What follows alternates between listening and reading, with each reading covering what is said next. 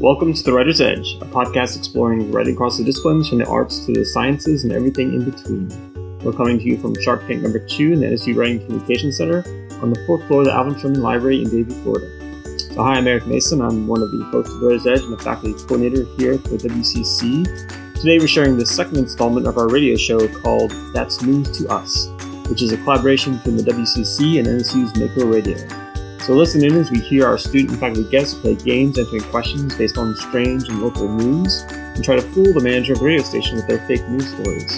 We hope you enjoy it. Your radio is currently tuned to Nova Southeastern University's Mako Radio broadcasting on WKPX 88.5 FM Sunrise. Our business phone number is 754-322-1721, and you can find out more about us on our website, www.nova.edu/Mako Radio. Our Instagram, Spotify, Facebook is at NSU_Mako Radio. So welcome. This is the NSU News quiz show called That's News to Us. It is our second episode after premiering on College Radio Day, so I'm very excited that we're doing it again. Hello, my name is Eric Mason. I am a faculty here in the Department of Communication, Media, and the Arts. I also work as a faculty coordinator at the Writing Communication Center. So this is kind of a collaboration between Mako Radio and the Writing and Communication Center. And so we're very happy to be here. And of course, we have guests in the studio. Last time we had a bunch of student media people. This week we have people from the USGA, the Undergraduate Student Government Association. So I'll let them introduce themselves in a minute, but we actually have the president of the USGA. So he's going to introduce himself and just tell us a little bit about the USGA, kind of what it does and why a student here or listener would want to know about it. For sure. Thank you so much for that introduction. It's a pleasure to be here on behalf of the Undergraduate Student Government Association today. My name is Manis Petty-Boyina, and I currently serve as the president of the student body for our 36th administration. So what is USGA? What do we do? Long story short, what our goal is for the USGA is to make positive change on campus and be the bridge between faculty and students. We're here to make meaningful change that will impact the students and help the student experience to be the best it can possibly be. Within the USGA, we actually do have three branches, the legislative, executive, and judicial. Our legislative branch comprises of our senators who represent different constituencies and represent each and every single student of our student body. Our judicial branch keeps our student government in check, handles judicial affairs, makes sure that people are doing their work, things like that. And our executive branch is there to support all of our Senate members. So we have our three branches right there. Yeah, thank you. I need like a hotline or like a little thing that I can get a notice. I'm really invested in AI in the classroom. Cool. And I'm like, at some point, a student is going to be accused of plagiarism and there's going to be a debate. And I assume this will go in front of your judicial system. Is that something that they would handle? So when it comes to student affairs, like things like that, right now the USGA usually lets the school handle things like that. But if we feel that something is done in an unjust or improper way, the USGA can definitely take a stand if need be.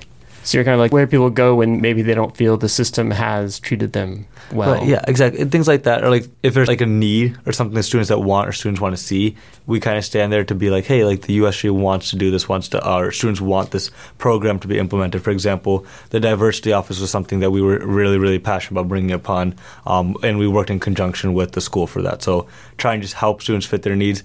Usually when it comes to grievances, we let the school kind of handle more of that stuff. But I see completely where you come from, and we could definitely take on that role as well if need be. Fair enough. Yeah. All right. So I've got three members of the USGA who are going to be our contestants this week. So I'm just going to let them introduce themselves. So tell us your name, your major, what you do for the USGA, and maybe some random interesting fact about yourself. Okay, cool. So hi, my name is Anne-Sylvie Jean-Louis, but it's long in French, so I usually just go by Annie. I am the diversity senator within the USGA. This is my first year in USGA, so I'm really excited, and I love my position. Kind of like President Petty-Boyina was talking about. Everybody has their different constituencies, just kind of the different specific students I get to help out. But with diversity, I get to just kind of interact with pretty much everyone and help with initiatives in that sense. And then a fun fact about me is that I love the arts. So writing poetry, performing poetry, singing, dancing, acting, pretty much everything in the arts. So yeah. Excellent. Welcome, Annie. Hi, my name is Ava Crossan. I am the USGA Veteran Senator. I'm a Law and International Studies major. My biggest thing that I do is I just represent the veteran and military connected students at NSU that are undergraduate students. I'm not a veteran myself, but my dad was in the Army, so I'm a dependent of a military retiree. So I just try and focus on representing my constituency and focus on representing the voice of veteran and military connected students at NSU. And a fun fact about me is that I actually learned how to use chopsticks about 10 days ago. So that's been very fun. Are you self-taught, or did you take a course? I actually learned in my UNIV class. My UNIV 1000 class, I mentioned in the beginning of the semester that I didn't know how to use chopsticks, and so there was like a mini lesson for me. It was a little embarrassing, but still learned it. Excellent. And it was Ava, correct? Yes. Yeah. All right. Hi, my name is Sweta Shah. I'm currently the upperclassman senator. This is my second year in USGA. I was formerly the diversity senator and was a student that just was very much interested in student government before then. I represent upperclassmen students, so a large majority of students at the university. My goal this year has just been really creating a positive impact for our students and really addressing the needs of students that sometimes get overlooked. So a lot of my legislations have been kind of rooted in that. A fun fact about me is that I'm a twin. Do you ever say we to mean like I, or is it not like that? So my twin doesn't go to Nova, so it's a little bit different. So sometimes I forget that I'm a twin, but then it's just like a random fun fact, and it's always like cool, so I just say I'm a twin. Very cool. Yeah, I've got two brothers. That's about as close as I get to that. we look alike. You know? All right, so one of the great things about doing shows like this is you learn about the university and what's going on, but of course we've come here to play a bunch of games, a bunch of language games based on the news, right? So much of news quizzes. So the first game, and I will keep track of points. And basically everything is 1 point here. But the first game is called Poetry in Notion. I'm going to read some poems, some limericks, not the dirty kind. If you don't know, limericks have a rhyme scheme that is AABBA. So the last line will end with the word that rhymes with the end of the first two. So I'm not going to say the last word. You're going to guess what the last word is. So here's a limerick from last time as an example. His pet is just your typical nut hoarder, but officials seek to impose order. Travel plans he did lay, but now he's afraid that his squirrel will get stopped at the border. Yeah, border, right? So that's an actual news story about a person who traveled from Venezuela to the U.S. with his pet squirrel and very afraid that it'll get stopped at the border. That's the idea, is that I would just not say that last word, and you would have to try to guess it. We will go through, and I'll give each of you 2 limericks, all right? So are we ready? Yes. All right. Why don't we start with Shweta, all right? Okay. First limerick. Their delivery was set down with care. Tacos, nachos, and drinks all there. But the ring cam caught the feet by a large furry thief. Their dinner was stolen by a... Rhymes with care and there. Here and there. I'll read it again just to... Yeah, that would be good. Yeah. Their delivery was set down with care. Tacos, nachos, and drinks all there. But the ring cam caught the feet by a large furry thief. Their dinner was stolen by a... Bear. Bear, exactly, right? And these are all true. I know they're sort of wacky sometimes, but they're all true. So yes, a fast food loving black bear stole a $45 Taco Bell order from the front porch of a home in the Orlando suburb of Longwood just moments after the Uber Eats driver delivered it. Black bears are omnivores, luckily, so eat just about anything, which is useful when you can't tell if your taco contains meat, plants, or neither. So, all right. Aww. So good job. Here's your second one. The land of the Billabong went awry. From the outback arose a great sigh. For 9 hours of strife, there was no digital life. Australians had to go without... Light? Not without light. Things went awry, arose a great sigh. For 9 hours of strife, there was no digital life. Australians had to go without... It's 2 syllables, so it's a little harder. But they both rhyme with sigh and awry. Sigh and rye. All right, so the answer would have been Wi-Fi. Wireless fidelity, internet, wireless internet. Millions of Australians experienced a 9-hour near-total service blackout from the company which provides 40% of the country's internet, making it difficult or impossible to purchase goods, book rides, access medical care, or even make phone calls.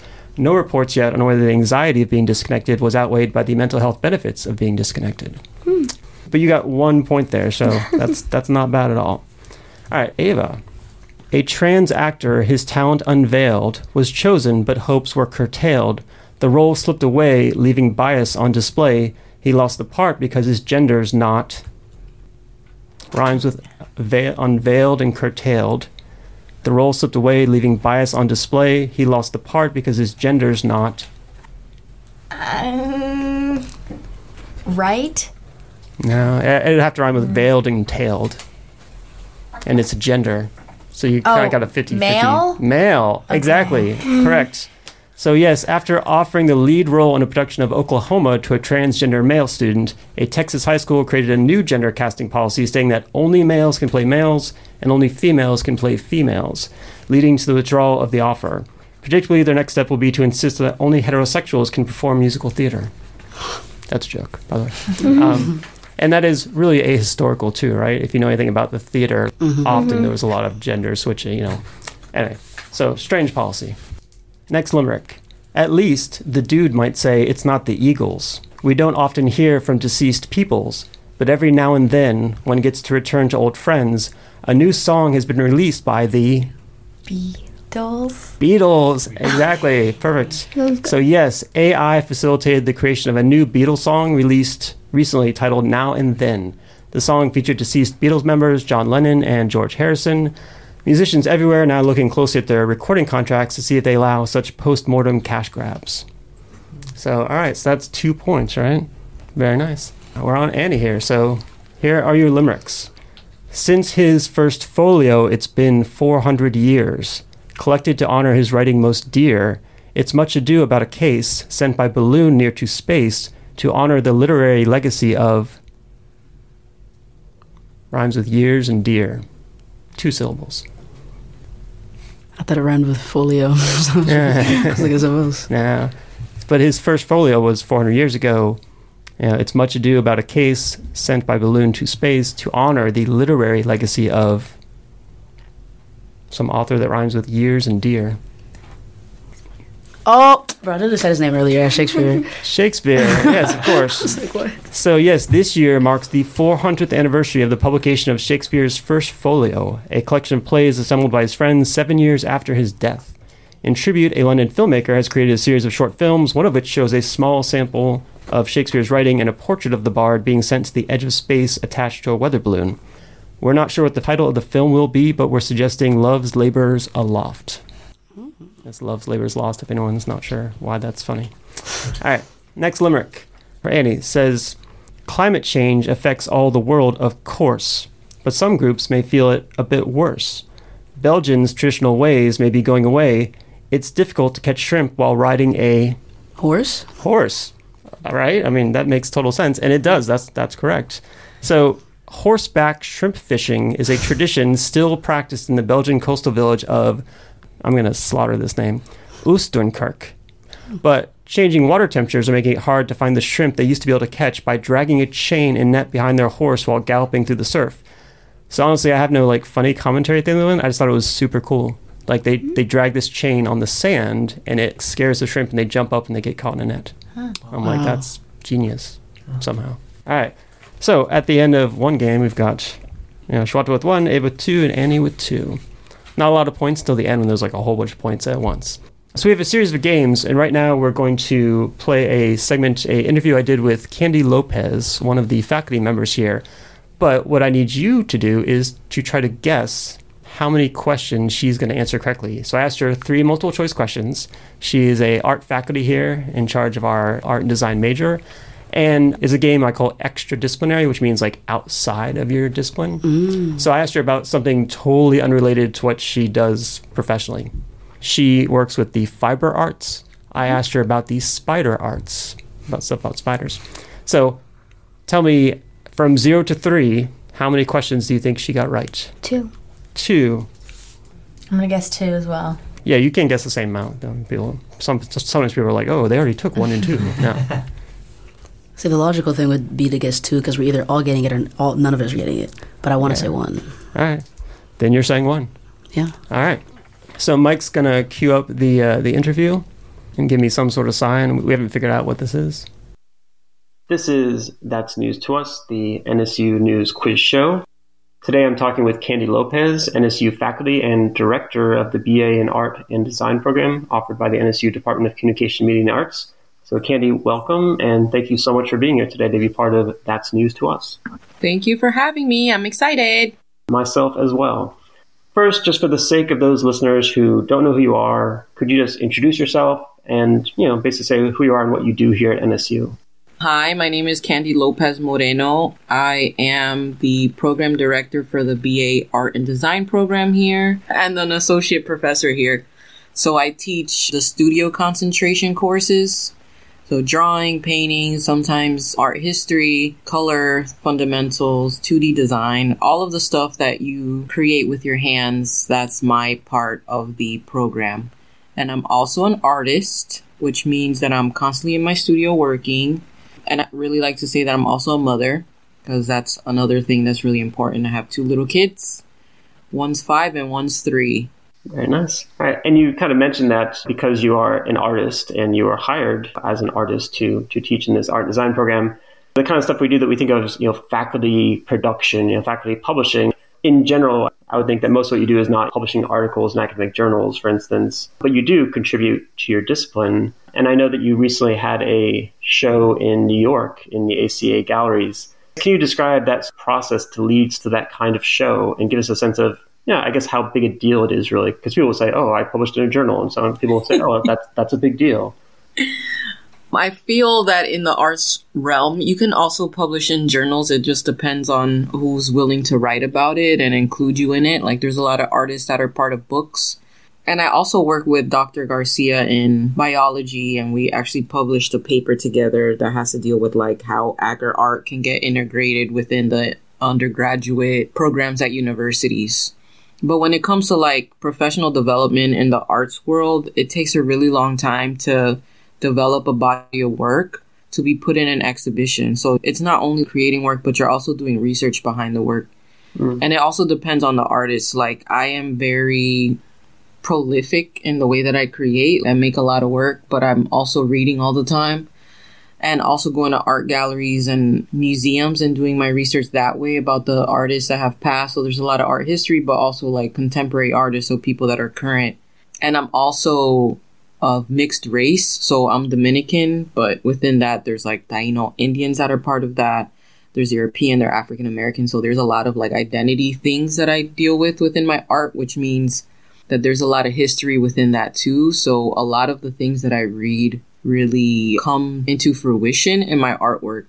And then taking the time to create a body of work takes like time, which I feel like a lot of people don't think about it as like work. They think that you're having like fun in the studio space, when in reality, I'm spending 6 to 8 hours when I can in a day to like make for months to be able to create work. And then after that, you have to get the stuff prepared for exhibition, which is another job, because you need to think about how you're going to install your work and doing research on installing your work and the message that comes within the installation. So yeah, it takes a lot. You talked a little bit about the work situation, and I know the most recent show was titled Situational Identity. And correct me if I'm wrong, but it looks like it showcases, I would say, life-size depictions of individuals made primarily from yarn and thread on canvas, fiber arts, as I believe you call it. Yes. Can you talk a little bit about that theme of situational identity, or even the techniques you use to create these works?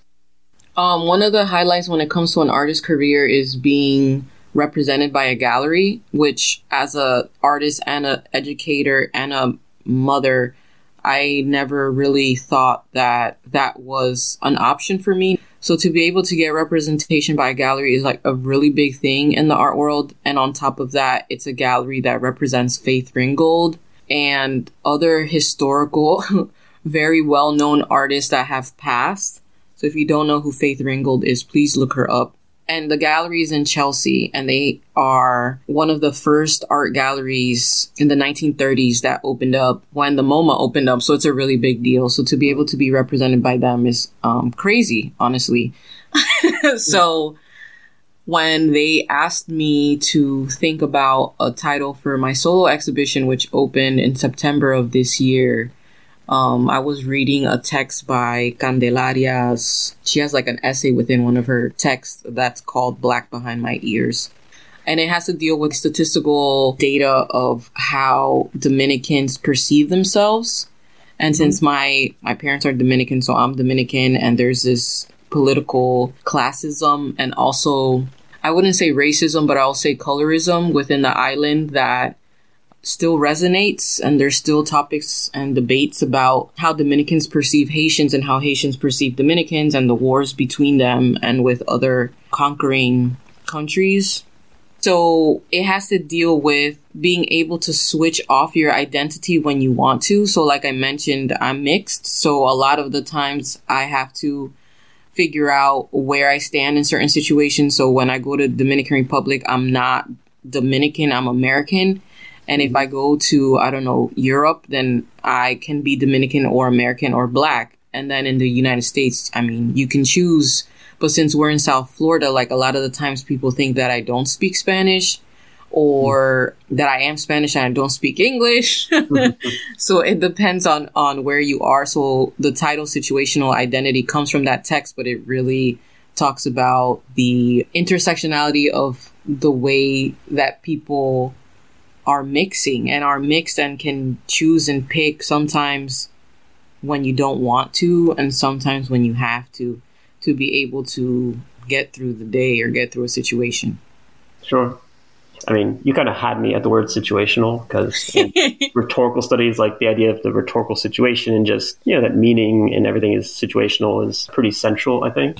Mm-hmm. Where can people see your work now or in the future? Currently, I have a show in Florida at Coral Springs Museum of Art.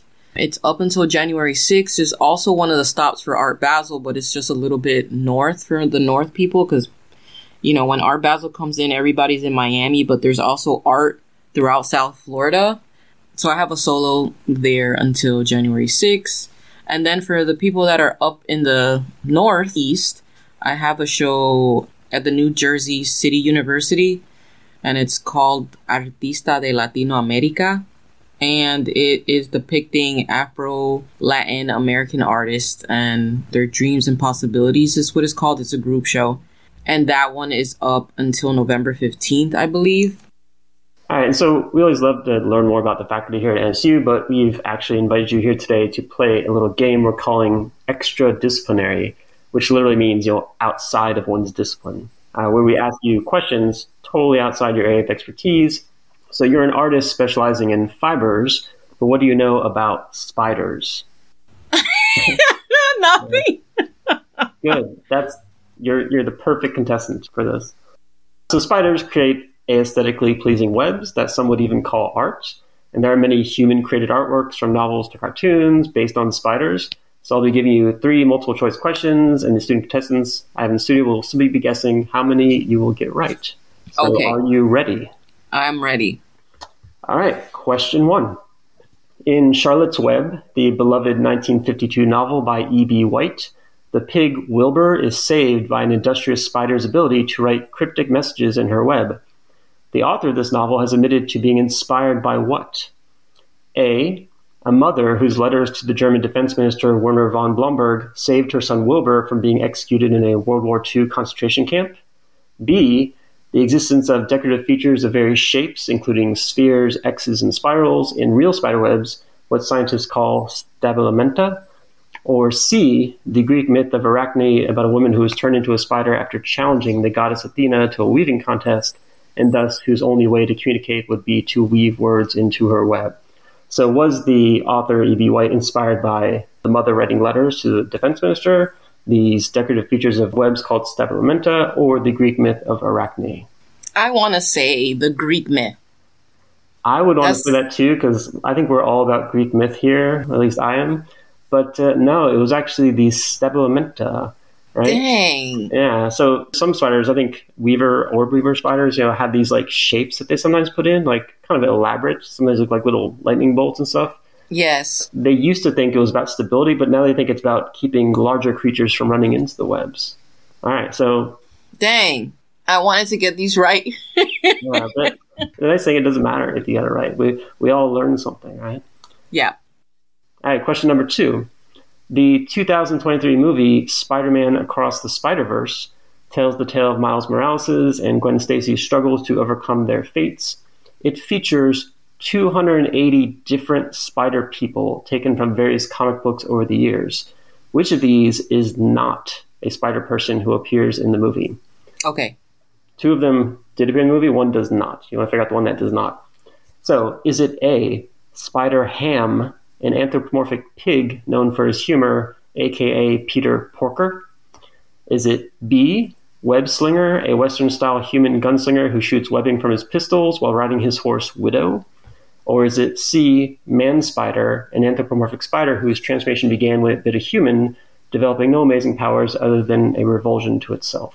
The last one. The last one, all right? You're sure about that, right? I'm sure. All right, you are correct. See, I just saw the movie again and again because my kids wanted to see Spider-Man over and over again. Yeah, it is pretty awesome. And I like how they kind of annotate the different, spider people. Yeah, you have to pause the movie to be able to read those things. Yeah, still, the fact that you kind of know that they're from somewhere is pretty cool. It's a really good movie. Oh, yeah, it is great. And it's weird because in the Batman series, they actually have a character called Man-Bat, right? But they don't have a Man-Spider in the MCU or DC universes. And you would think it would just be sort of low-hanging fruit. You know what I mean? Just more, But yeah, they resisted, somehow. And the artwork in that, I think it's one of the best ones that they've made so far. No, I agree. It is just amazing visually. All right, so question number 3. In 16th century Italy, it was believed that a bite from a species of wolf spider found in the Taranto region would be fatal unless the victim did what? A, engaged in a frenzied dance to fast-tempo music. B, sucked out the venom and spit it out in all 8 cardinal and ordinal compass directions while onlookers sang a healing song. Or C, crafted a wooden effigy of the spider and burned it as an offering to the spider goddess Lolth. So, if you were bit, in order not to die from the spider, did you have to dance, suck out the poison and spit it out, or craft a wooden effigy of the spider? I want to say the second one. Which is sucked out the venom, spit it out in all 8 directions of the compass while onlookers sang a healing song. Yes. What should be the last one? It's neither B nor C. It's A. What? Yeah, so they thought you had to engage in this frenzied dance. So a bite from a tarantula was thought to be fatal unless the victim engaged in this frenzied dance to a really specific piece of music. And it actually inspired a dance locally known as the tarantella, which later evolved into a folk dance for couples. That's cool. It is kind of cool. That's easier than the other 2 things. Yeah, it's sort of misleadingly easy, right? Yeah. Got me. Although with 8 legs being involved, spiders, you'd think it would be a dance for 4 people, not couples. But So you only got one right, but that is perfectly fine. We found some things out about spiders. So thank you so much for being part of the show, and best of luck with your future art gallery showings. Thank you so much. So we just heard my interview with Candy Lopez, in which she answered a grand total of 1 question. So let's go. So Annie has gotten a point for that. Congratulations. Good job. She didn't bow down to the peer pressure for 2. She said, "No, I'm sticking with 1." I probably need to think about it. I could always revise it. So if you guess 1, 2, 3, the riskier thing gets more points or something, maybe. Because 3 would be whoa, who's going to get 3 out of 3 right, right? True. Because so that's double points. Oh. So you're saying I'm getting double points, right? I'm going to revise that future. So it's not right. So not right now. But Dr. Kevin Dvorak, who was our first faculty guest, also got 1 right. And I sort of gave him the second one because he guessed hippo. And a hippo is also a horse because hippo means horse in Greek. Oh. So, I kind of said, well, it's kind of a horse. So, yeah. Interesting. All right. So now it's time for our next game. Here at NSU, we have the Mako Radio, but we also have Mako News. But this segment is called Fako News because what we're going to do is I'm going to have the contestants read news stories to our station manager, Alex. And she's going to listen to 3 of them and then try to guess which one is real. Only one is real. So my contestants here will read their stories. They're each kind of thematic. So theme 1, I believe, is called Unusual Flooding. Unusual Flooding, right? So 3 stories of unusual flooding, and Alex will try to guess which one is real. Shweta, if you'd start. Okay. Double-digit declines in wine consumption across Europe have led to extreme measures. As part of the crisis distillation program, wine is being stored and converted into alcohol for industrial usage to help struggling vendors sell off unused stock. Unfortunately, for one small town in Portugal, one of the distillation storage tanks ruptured recently, sending red river of wine flowing down city streets and pooling in cellars. Authorities are concerned about the impact on local farmers and water supplies, and the storage company has promised to pay for the cleanup, saying that it profoundly laments the incident. They also warned locals not to drink the runaway vino, which had already gone partway through the distillation process, bringing the alcohol content significantly higher than a standard port. So our second news article is students at Sweetster School in Saco, Maine have long come together to learn about the production of maple syrup using the school's own forest as their experiential classroom. This year, they decided to host a physics-inspired competition to test the old saying, slow as molasses. Participants will have to guess exactly how long it will take different types of molasses, dark, light, and blackstrap, to make its way down a track consisting of ramps, tubes, and other oddly shaped passageways.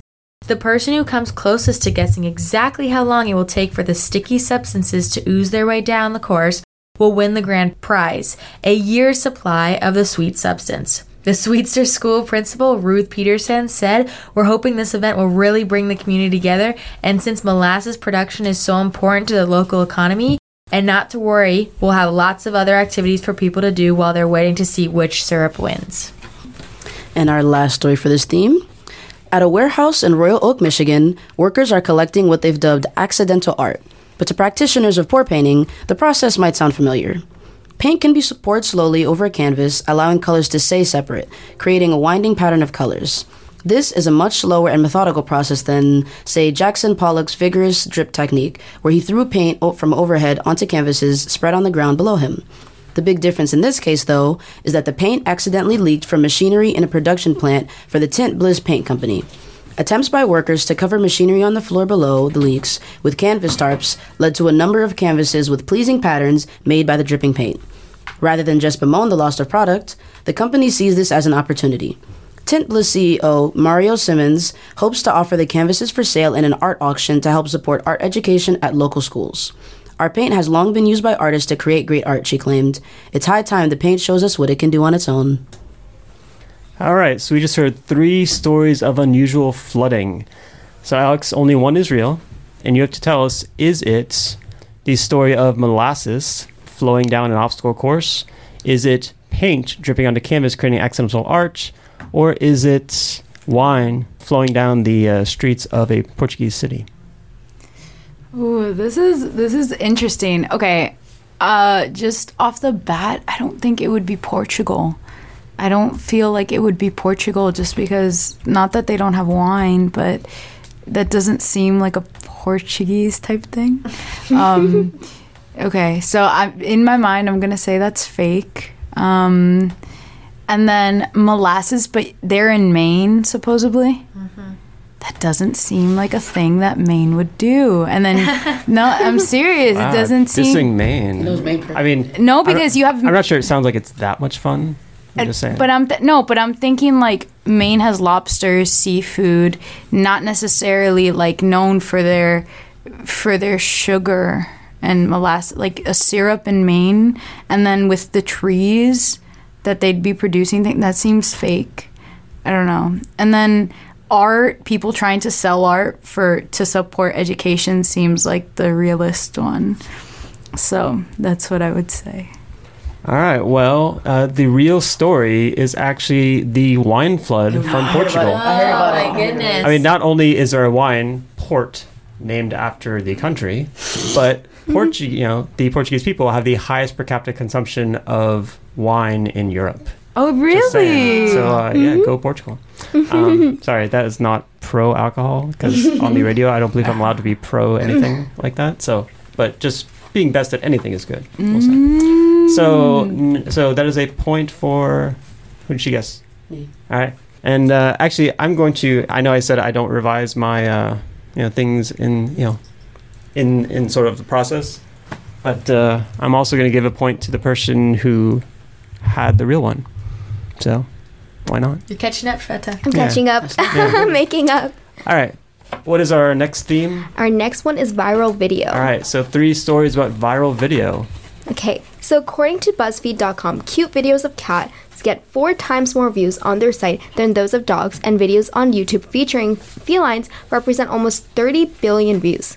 One of the people responsible for, she admits, a good chunk of these views is Elizabeth Garcia, whose love of cats is only revealed by her desire for social media stardom. One of her other interests is ASMR. You know those videos of strange sounds that people listen to because they say it will make them feel all tingly? So Garcia thought, why not combine these and create a TikTok channel that states these 2 appetites at the same time? Who wouldn't want to listen to a cat licking its fur, or perhaps the light bristle of whiskers against terracotta tile as a cat stretches in a sunspot on an autumn afternoon? But as often happens with the internet, a little bit of searching confirmed that Elizabeth was a bit late to the party, as several cat ASMR channels already existed.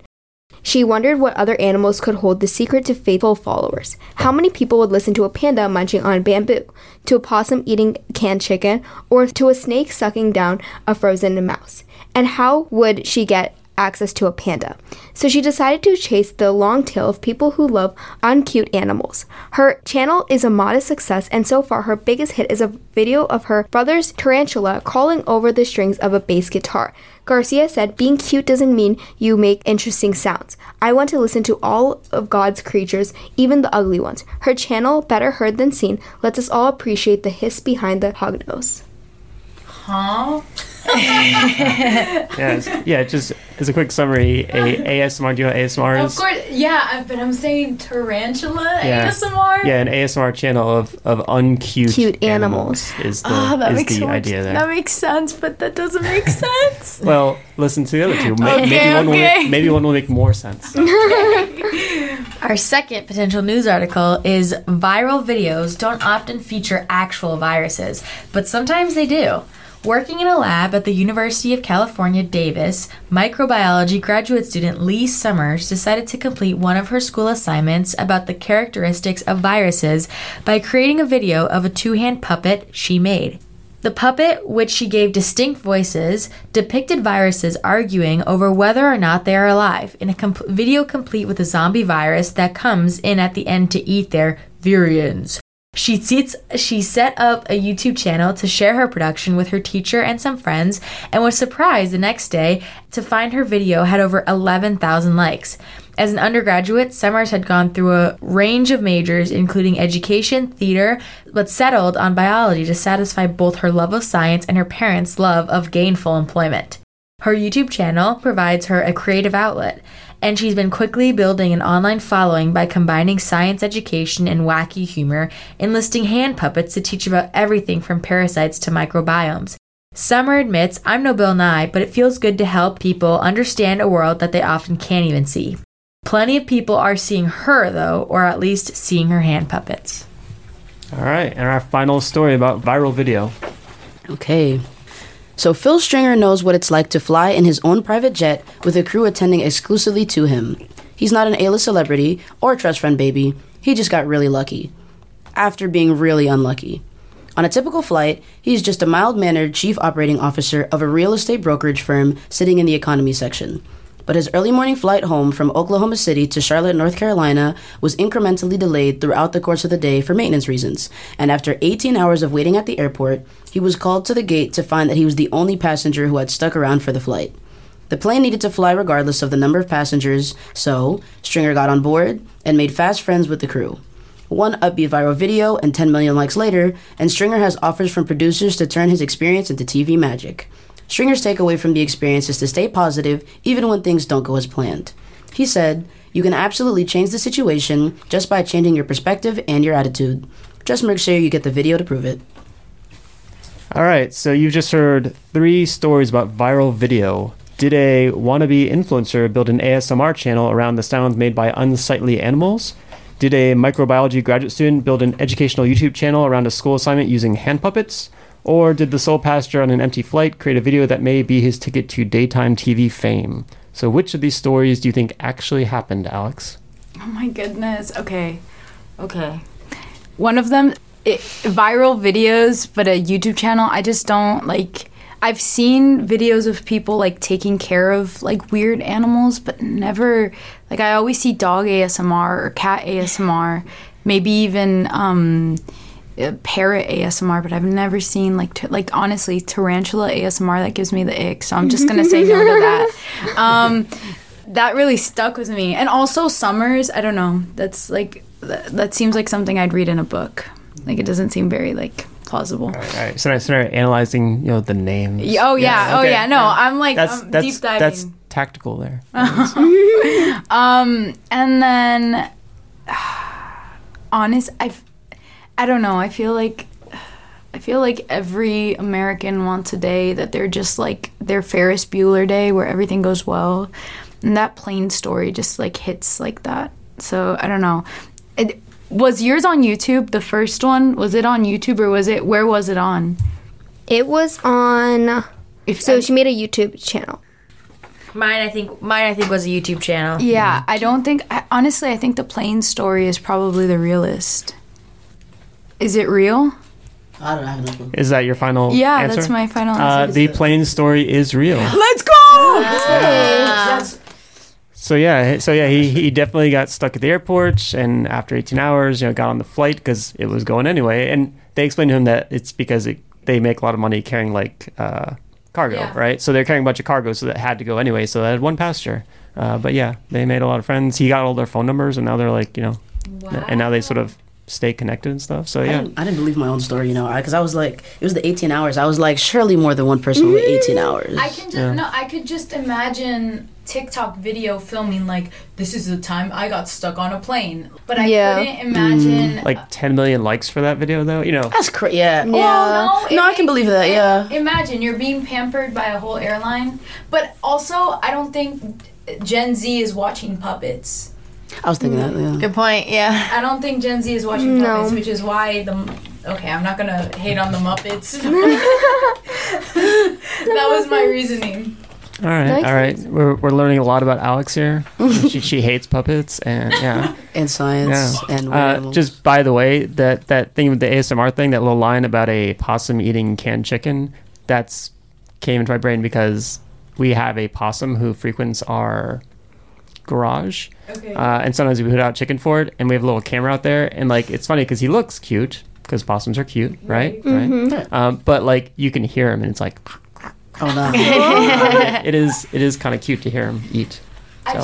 I've seen corgis and huskies like munch on food, but I really haven't seen anything else. But I feel like I've seen tarantula ASMR. That's why I thought it was that one. I think I've seen it because they like had it like crawling on the microphone. So that's why I thought that was the answer. On the okay. There's something like that.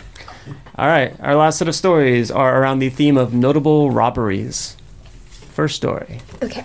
Most people's idea of a vast criminal conspiracy doesn't involve a network of housewives and grandmothers, but that just means they've never met the members of the Daughters of the Librarian Revolution. Members of this Christian network struggled first to ban progressive books from public libraries in the old-fashioned way, by causing scenes at town council meetings, posting melodramatic petitions urging people to think of the children, and mischaracterizing the contents of books they hadn't read. But when those methods didn't work in their home state of Washington, they turned to tactics a bit more crafty. Unassuming members of this group are sent to check out objectionable books, sometimes using their grandchildren as cover, and deliver the books to DLR members with skills honed by years of scrapbooking, coupon clipping, and secretarial work. These partitions physically alter the books to remove liberal content, sometimes removing a few sentences, and sometimes binding the old cover onto a totally rewritten and illustrated text. Returned to their home library, these modified texts await like tiny jack-in-the-boxes of evangelical, ideology, ready to spring open and confuse readers. Who knew, for instance, that Dexter's two dads were actually God and Jesus?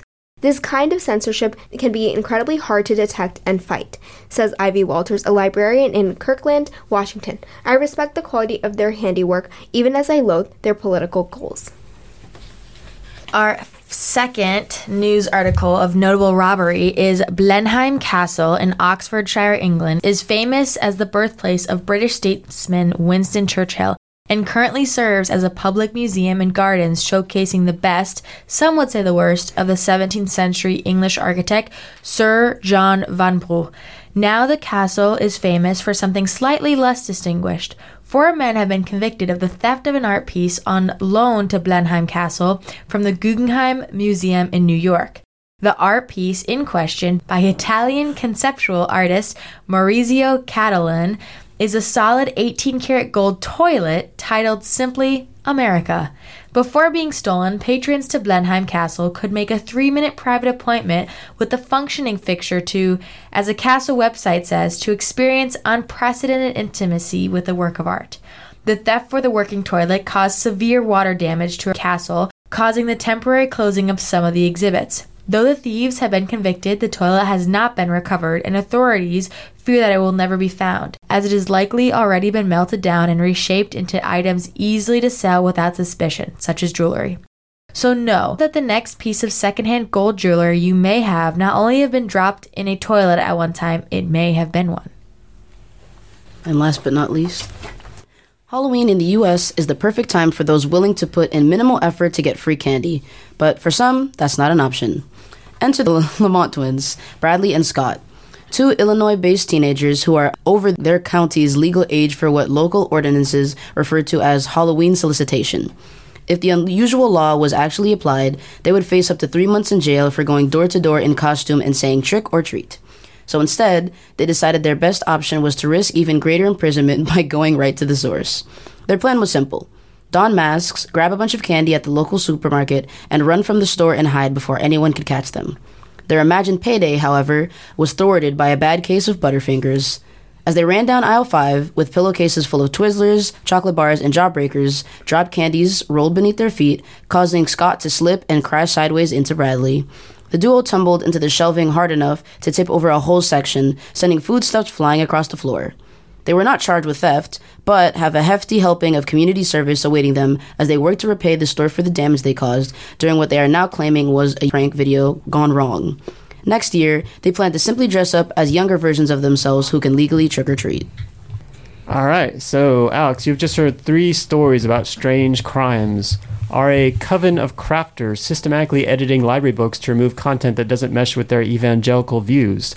Did a group of men recently get convicted for stealing a solid gold toilet on loan to a British museum? Or did twin brothers turn to a life of crime in protest of their county's ordinance against teenage trick-or-treating? Which of these stories actually happened? Okay, I'm trying to look back in my brain to what makes sense. Okay, let's start first. Okay, National Banned Book Week, I want to say. I don't know if it was the day or the week, was a couple weeks ago. So that might make sense. Is the Guggenheim British, though? That doesn't... I mean, it's an American museum in New York. But, I know but they said it's on loan to the British Museum Okay. Okay. Thank you for the clarification. Yeah, I was about to say. And then the third one, I'm sorry. They announced their costumes for next year. That sounds lame.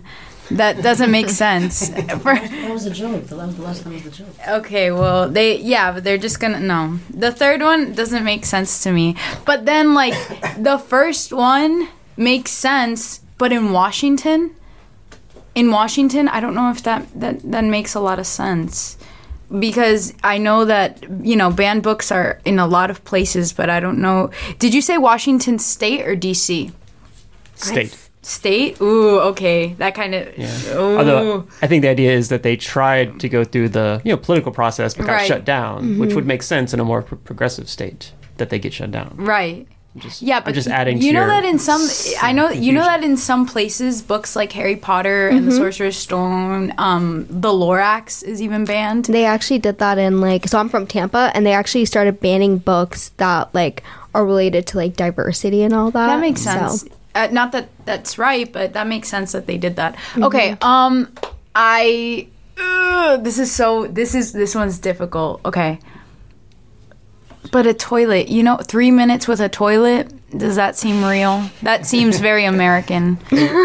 Are you saying the time is too short? Or are you just saying the idea of any time with the toilet is weird? No, it's not weird. No. I'm saying that I feel like that's too long. You get 3 minutes with a toilet. People. Don't you remember the banana that was at display at the whatever? I mean, it wouldn't. We're talking. No, it didn't take that guy 3 minutes to eat the banana. I know, but I'm talking that we're talking about art. It's illogical. We're talking about art. It's illogical. People pay for art. And it's named America though, so it's like a big metaphor, you know. I know, guys. What I'm saying is that the reason that this art story, makes the most sense to me is because it's so illogical.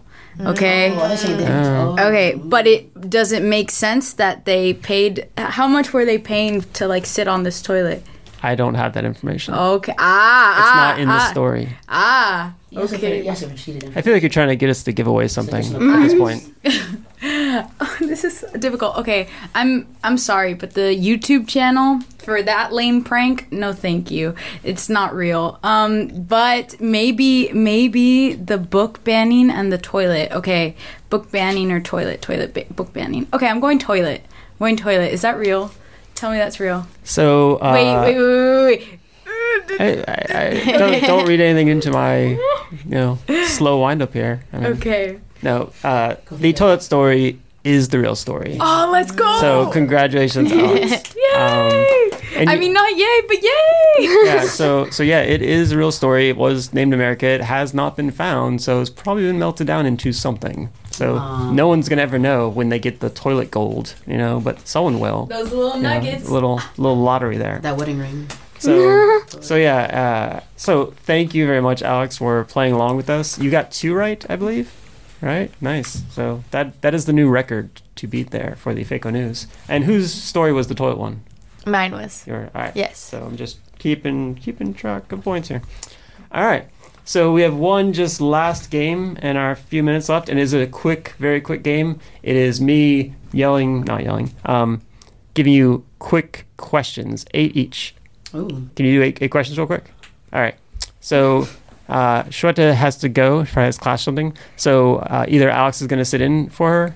All right. So thank you so much for having me. Thank you so much for being here, and we will make this super quick anyway.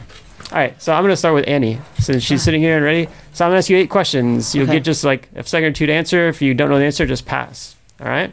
So these are all about NSU, things that have been featured in the Mako News. Oh, okay, wait. In the last year. So am I timed with the 8 minute? With the 8 questions? I'm just going to shoot questions. If you don't know the answer to each one, just pass and keep going. So it's going to take like 60 seconds total. Okay.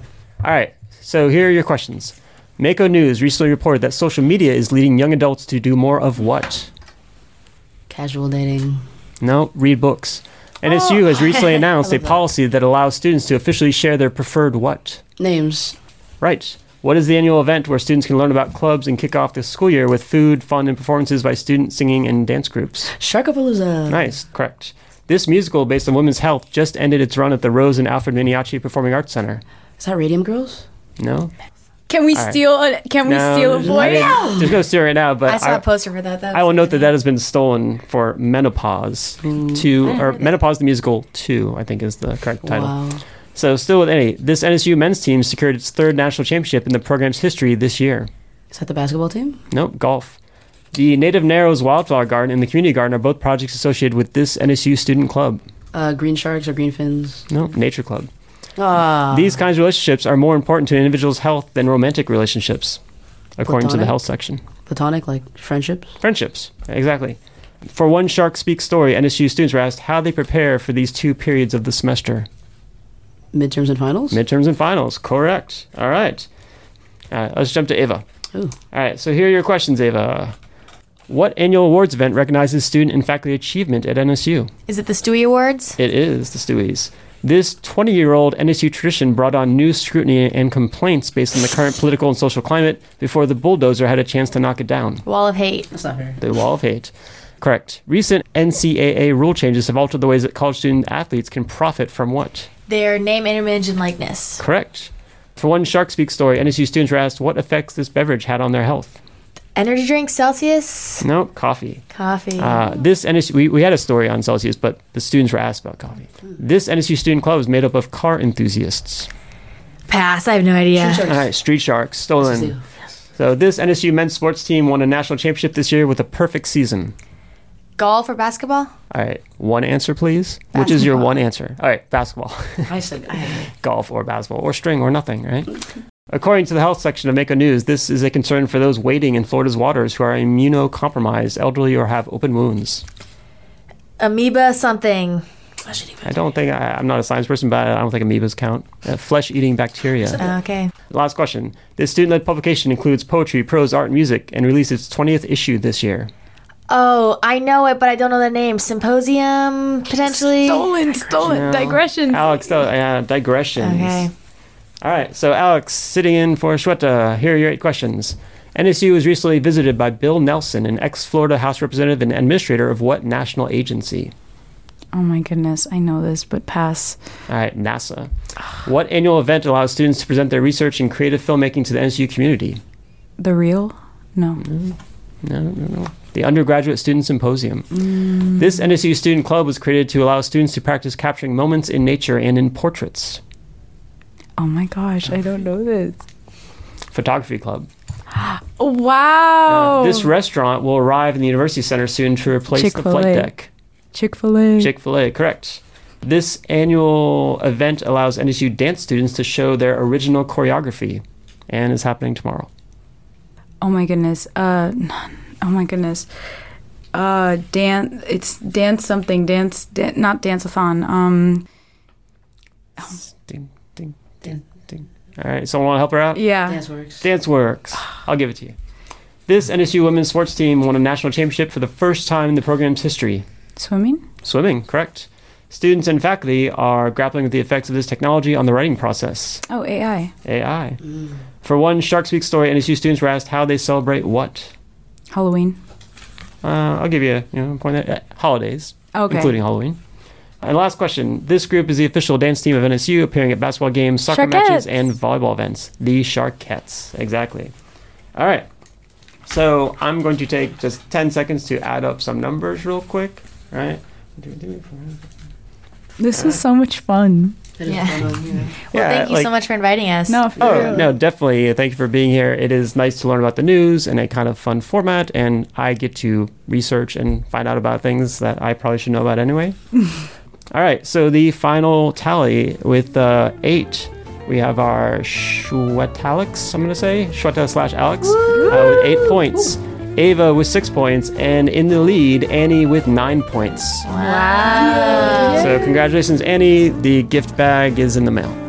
So, all right. So thank you all. This has been That's News to Us, the NSU Quiz Show. Join us. I think our next show is going to be in January, so keep a lookout and learn some stuff about the news. Thank you. Thank you. It was a great time.